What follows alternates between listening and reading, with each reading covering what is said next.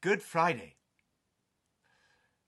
Last week, we started an Alpha group for the first time, the 90th small group we've been in, and the first one online. And every Alpha course, we asked this on the first night. We asked the guests, if it turned out there was a God after all, and you could ask one question, what question would that be? And one young woman in the group asked this question: where have you been? If you are God, why are you allowing all this to happen? Such a great question. COVID-19 is a horrible disease. So many people suffering. I suspect everyone watching this will know someone who has been on a ventilator or who's suffered, and maybe even someone who's died. We've just got off the phone to great friends of ours who have lost their 26-year-old son. It is tragic. What's happening with the National Health Service, to see so many doctors and nurses under such great pressure, people in the public eye suffering in a horrible way. And then there's the attack not just on our bodies, but also on our minds, the fear and the anxiety. I know I feel sometimes waves of fear because my wife, Pippa, had lung cancer in November, had an operation, and that puts her in the vulnerable category. And then in addition to all that, there's all the huge pressures people are under because of the lockdown, and financial pressures, and just the mental health issues, and now we're hearing reports of suicides and so on. So this is a really horrible thing. But of course, it's not the first time there's been global suffering. Think back to 2004 and the tsunami, where over 200,000 people died in Asia. And every day, 25,000 people died from starvation. 8,500 of those are children. I was not brought up as a Christian. My father was a German Jew, and many of his family had died in a horrific way in the Holocaust. And that's one of the reasons I was an atheist. I didn't think there was any answer to why a good God could allow so much suffering in the world. And of course, this is a massive issue for Christianity, because we believe that God is good, he's loving. We also believe he's all powerful. But if he's all good and loving, he'd want us to be happy. And if he's all powerful, he'd be able to do so. And the fact that there's so much suffering suggests that either he's not all good or he's not all powerful. And of course, there's no simple answer to this. Theologians and philosophers have wrestled with this question for over 2,000 years, and no one's ever come up with a complete satisfactory answer. I've had an attempt to answer why does God allow suffering in this little book, Searching Issues. And that's not a complete answer either, but it's a broader look at it. All I can do today is to look at Good Friday and ask this question: what insights does Good Friday give us into the issue of suffering, and in particular into the issue of why God is allowing what's happening in the world today? I believe the message of Easter has never been more relevant than it is today. I want to look at what insights come from Good Friday, 4 insights from Good Friday into this whole issue of suffering, and in particular into the coronavirus, COVID-19. Here's the first one. God is with you. What Good Friday shows is that God himself, in the person of Jesus, has come to be part of our world and to suffer for us and to suffer with us. He didn't have to do that, but he chose to do that. Just like we so admire the doctors and nurses in the NHS, some of them who've retired and are in a vulnerable category themselves, who have chosen to go back into the NHS, into the wards where they risk their lives in order to serve and to be with the people who are suffering. And in an even more remarkable way, God chose in Jesus to come and to be part of our world, not just to risk his life, but actually to give his life. He is the crucified God. God is not immune from suffering. He's not standing aloof in heaven when we suffer. He has come and suffered for us. The great writer, author, theologian, pastor John Stott said, "I could never myself believe in God if it were not for the cross." Jesus showed us how we should respond to suffering. He stood with people when they were suffering. He wept when his friend died. He had compassion on people. The word splanchnizomai, it comes from the word which splanchna, which means like our guts, our bowels. He felt it in his bowels. He was gutted when he saw suffering. He had compassion on the people, and he resisted suffering wherever he found it. His heart broke when he saw it. And God does not stand aloof from suffering. What the cross tells us, the fact that Jesus died for us on Good Friday, shows that God is always with us when we are suffering. We may not always feel it. In fact, in my own experience, the time when I suffered perhaps the greatest bereavement that I've suffered in my life, I didn't feel God's presence. I had to trust that he was with me, even when I didn't feel it. And whatever you are feeling right now in your suffering, God is with you. Good Friday tells us that God is always with you. And here's the second insight from Good Friday into why God allows suffering. God loves you. God loves our broken world. Our world is broken. There was no suffering in God's original creation. It's only when sin entered the world, when Adam and Eve broke that relationship with God, that suffering entered the world. There was no suffering in God's original plan. And one day there will be no more suffering. When God creates a new heaven and a new earth, there will be no more pain. There'll be no more crying. There'll be no more suffering, no more grief. But right now, we live in a broken world. And that's a result of Adam and Eve, right back to humanity, breaking the relationship with God. But why did God allow that? Why did he allow this alien intrusion into his world? Because he loves us. He loves you. And love involves giving people freedom. Love is not love if it's forced. If you have to love, it's not love. But God gave human beings the freedom to love or not to love. And every time we choose not to love, people get hurt. And that's the reason that suffering entered the world, is because of our choice not to love. Sometimes God actively judges sin in this life. But Jesus expressly rejected the automatic link between the suffering in this life and our sin. There's a whole book in the Bible, Job, about suffering, and it was about innocent suffering. And Jesus said this on one occasion: those 18 who died when the Tower of Siloam fell on them, do you think that they were more guilty than all the others living in Jerusalem? I tell you, no. It wasn't because of their sin that this disaster happened, that disease happened. But he does add, but unless you repent, things could get worse. And we do need to examine our hearts. And our prayer at the moment is, Lord, have mercy.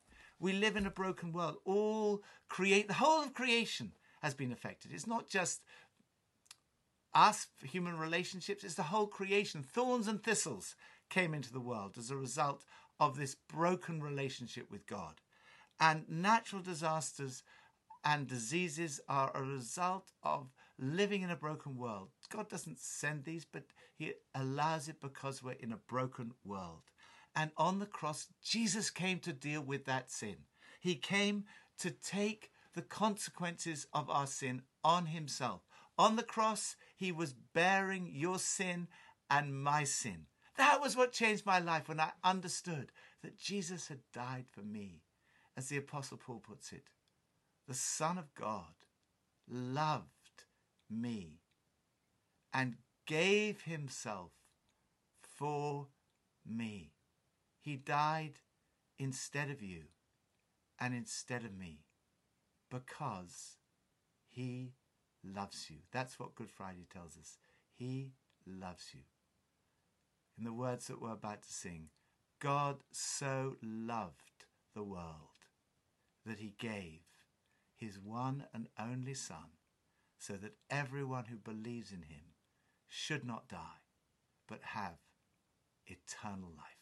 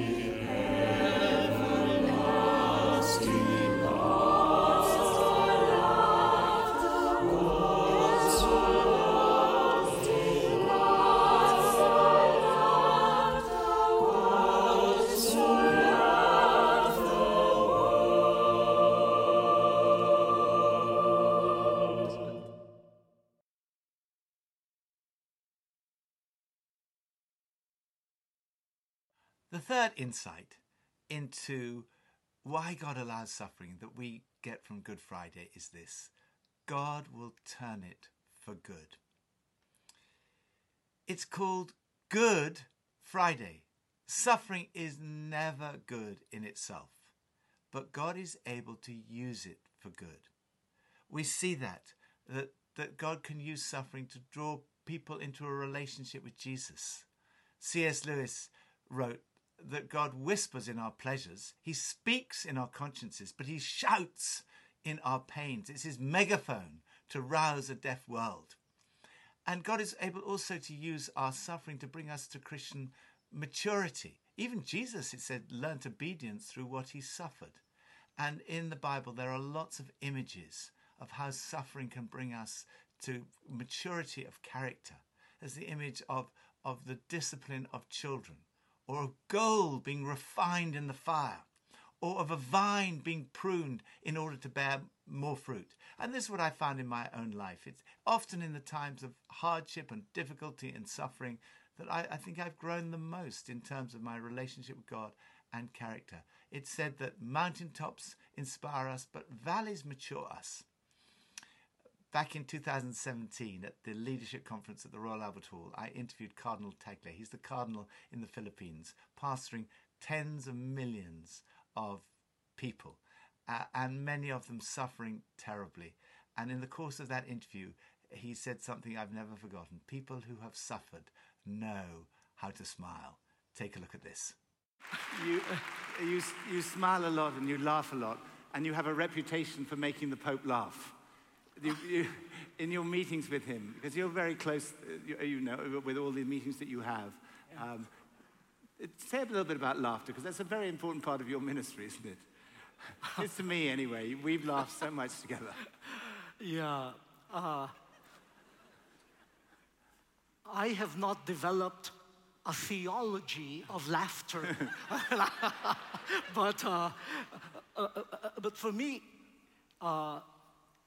it is part of what I would call, in a more generic sense, what I would call spirituality, living in the Spirit.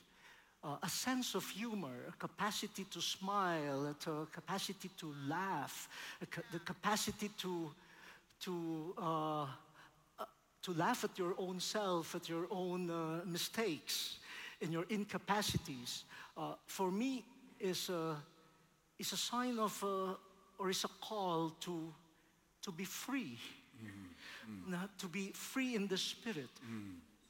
For me, it's a profession of faith that I am not the Savior of the world. And the Savior has already come.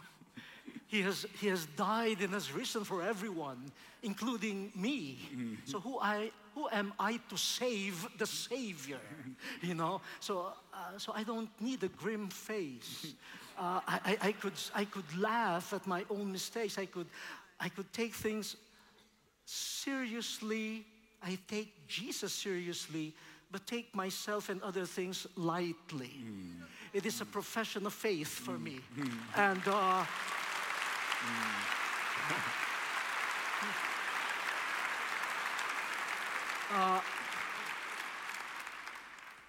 but at the same time, I discovered that in the Philippines, including myself, we smile a lot, we laugh a lot, because we cry a lot.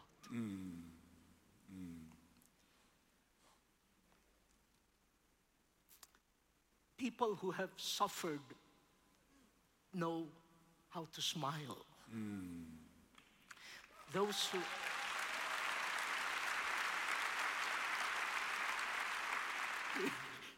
may I wipe my...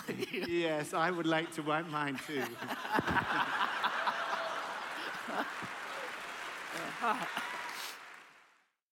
Then also, God is able to use suffering for good. St. Paul wrote that in all things God works for the good of those who love him and have been called according to his purpose. And this is seen supremely on Good Friday, because God took the greatest tragedy in the history of the world and he turned it into the greatest victory in the history of the world. Bishop Leslie Newbigin said that the resurrection wasn't the reversal of a defeat, it was the manifestation of a victory. That victory took place on Good Friday. The defeat of sin and death and evil and demons, all achieved by Jesus on the cross. And God can take, that shows that God can take any circumstances and use it for good. He can take this virus and use it for good. He didn't send the virus. The virus is not good, but he can use it for good.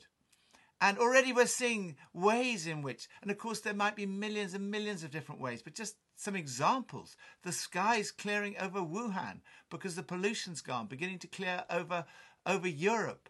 All sorts of things happening. And just in our own domestic situation, we're seeing that God can take this situation and use it for good. We've always been friends with our next door neighbours, the Brompton Oratory, who are a Roman Catholic church that is very different in the style of worship to us, but we love them. They are our very good friends, the fathers at the Brompton Oratory. But this has brought us even closer together because we're working together. They wrote and offered all their volunteers to help with our charity, which is Love Your Neighbour, to serve food to the doctors and nurses in our local hospital, for example, and we are working more closely than ever as a result of what has happened. And then all the things we're seeing, people clapping the National Health Service, people serving our neighbours have been wonderful to us because we're in isolation, bringing us food. We are so grateful for the love that we've experienced. And what we're seeing is that what was thought to be impossible is proving to be possible. For example, Alpha Online. I've always said, oh no, Alpha would never work online. You need to be in person. Now we're running it online. And I've only done it for 1 week, but in some ways it's far better. You don't need to play the name game because you can see everyone's names on Zoom. And people can relax in their own home. People with young children can come and do Alpha when they might not have been able to do it before. They might not have been able to get childcare. There are people who, for other reasons, would never have come. But it's so much easier. They can just join us online. And it works so much better. We got to know our small group much faster than we would normally have got to know our small group. It really works.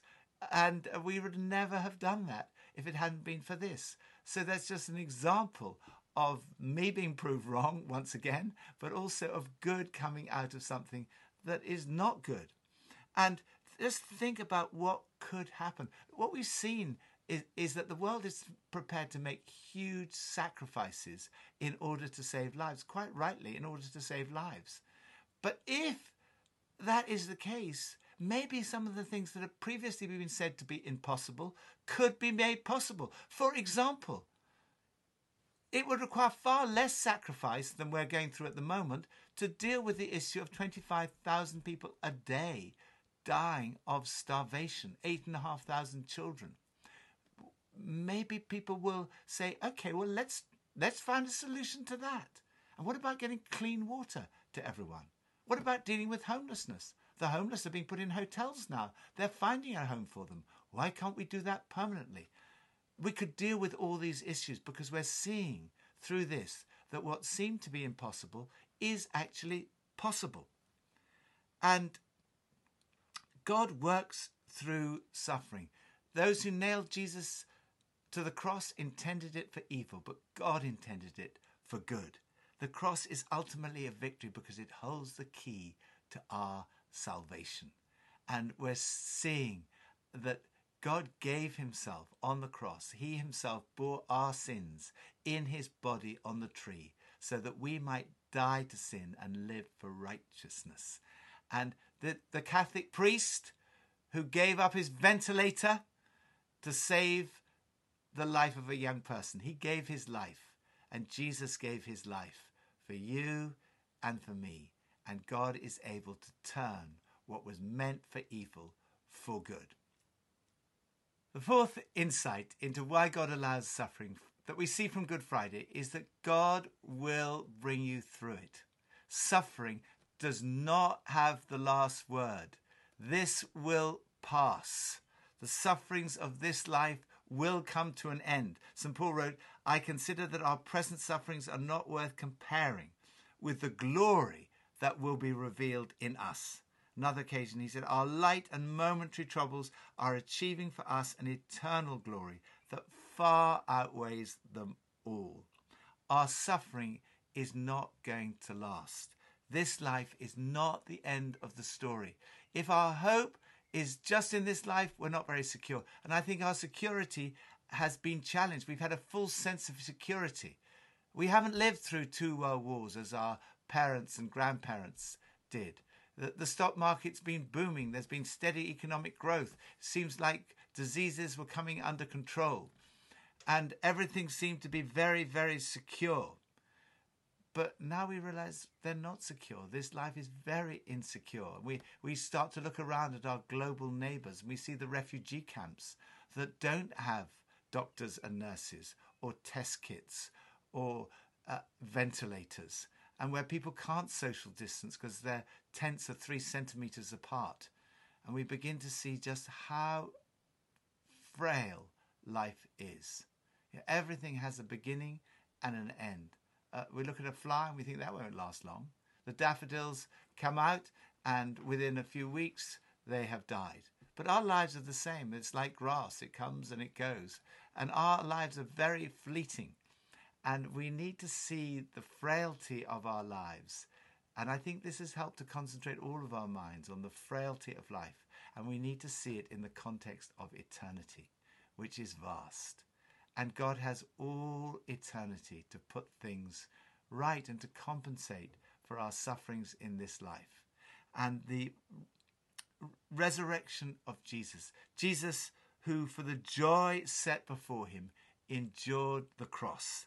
He saw ahead to his resurrection, and as a result to our resurrection and eternity with him. Much more about that on Sunday. It's Friday, but Sunday is coming.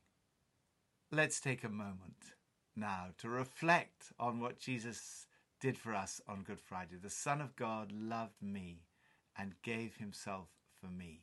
I'd encourage you, if you'd like to, simply to receive now. Let the Holy Spirit work in your heart. You may just like to put out your hands wherever you are in your home and invite the Holy Spirit to come and to fill you. Lord, that's our prayer. Come, Holy Spirit, and fill each person who's watching this in their home. Fill them with the Holy Spirit and enable each of us in our hearts to respond to the wonderful good news of Good Friday. That on that first Good Friday, the Son of God loved me and gave himself for me. You may want to just respond in your heart by saying to Jesus, who is actually risen from the dead. We'll be looking at that more on Sunday, but he's here with you. Jesus is with you always. He'll never let you go. He loves you. He can turn the bad things for good, and he'll bring you through it. But right now, why don't you say to him, if you'd like to, Lord Jesus, thank you that you love me. Thank you that you died for me. I want to turn away from the bad stuff that gets in the way of my relationship. I turn away from all that stuff. And I thank you that you made it possible for me to be forgiven and set free that first Good Friday. And now I put my trust in you. I put my faith in you. And I ask you to come and fill me today with your Holy Spirit. Thank you, Lord Jesus. Amen. Now allow the Holy Spirit to fill you with an assurance that you are a much loved child of God. That you are in relationship with him, restored, forgiven, at peace with God. Let his peace fill your heart and your home today. Let his love fill your heart.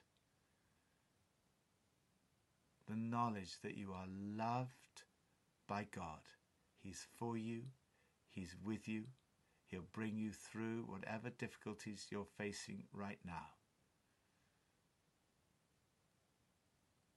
In Jesus' name.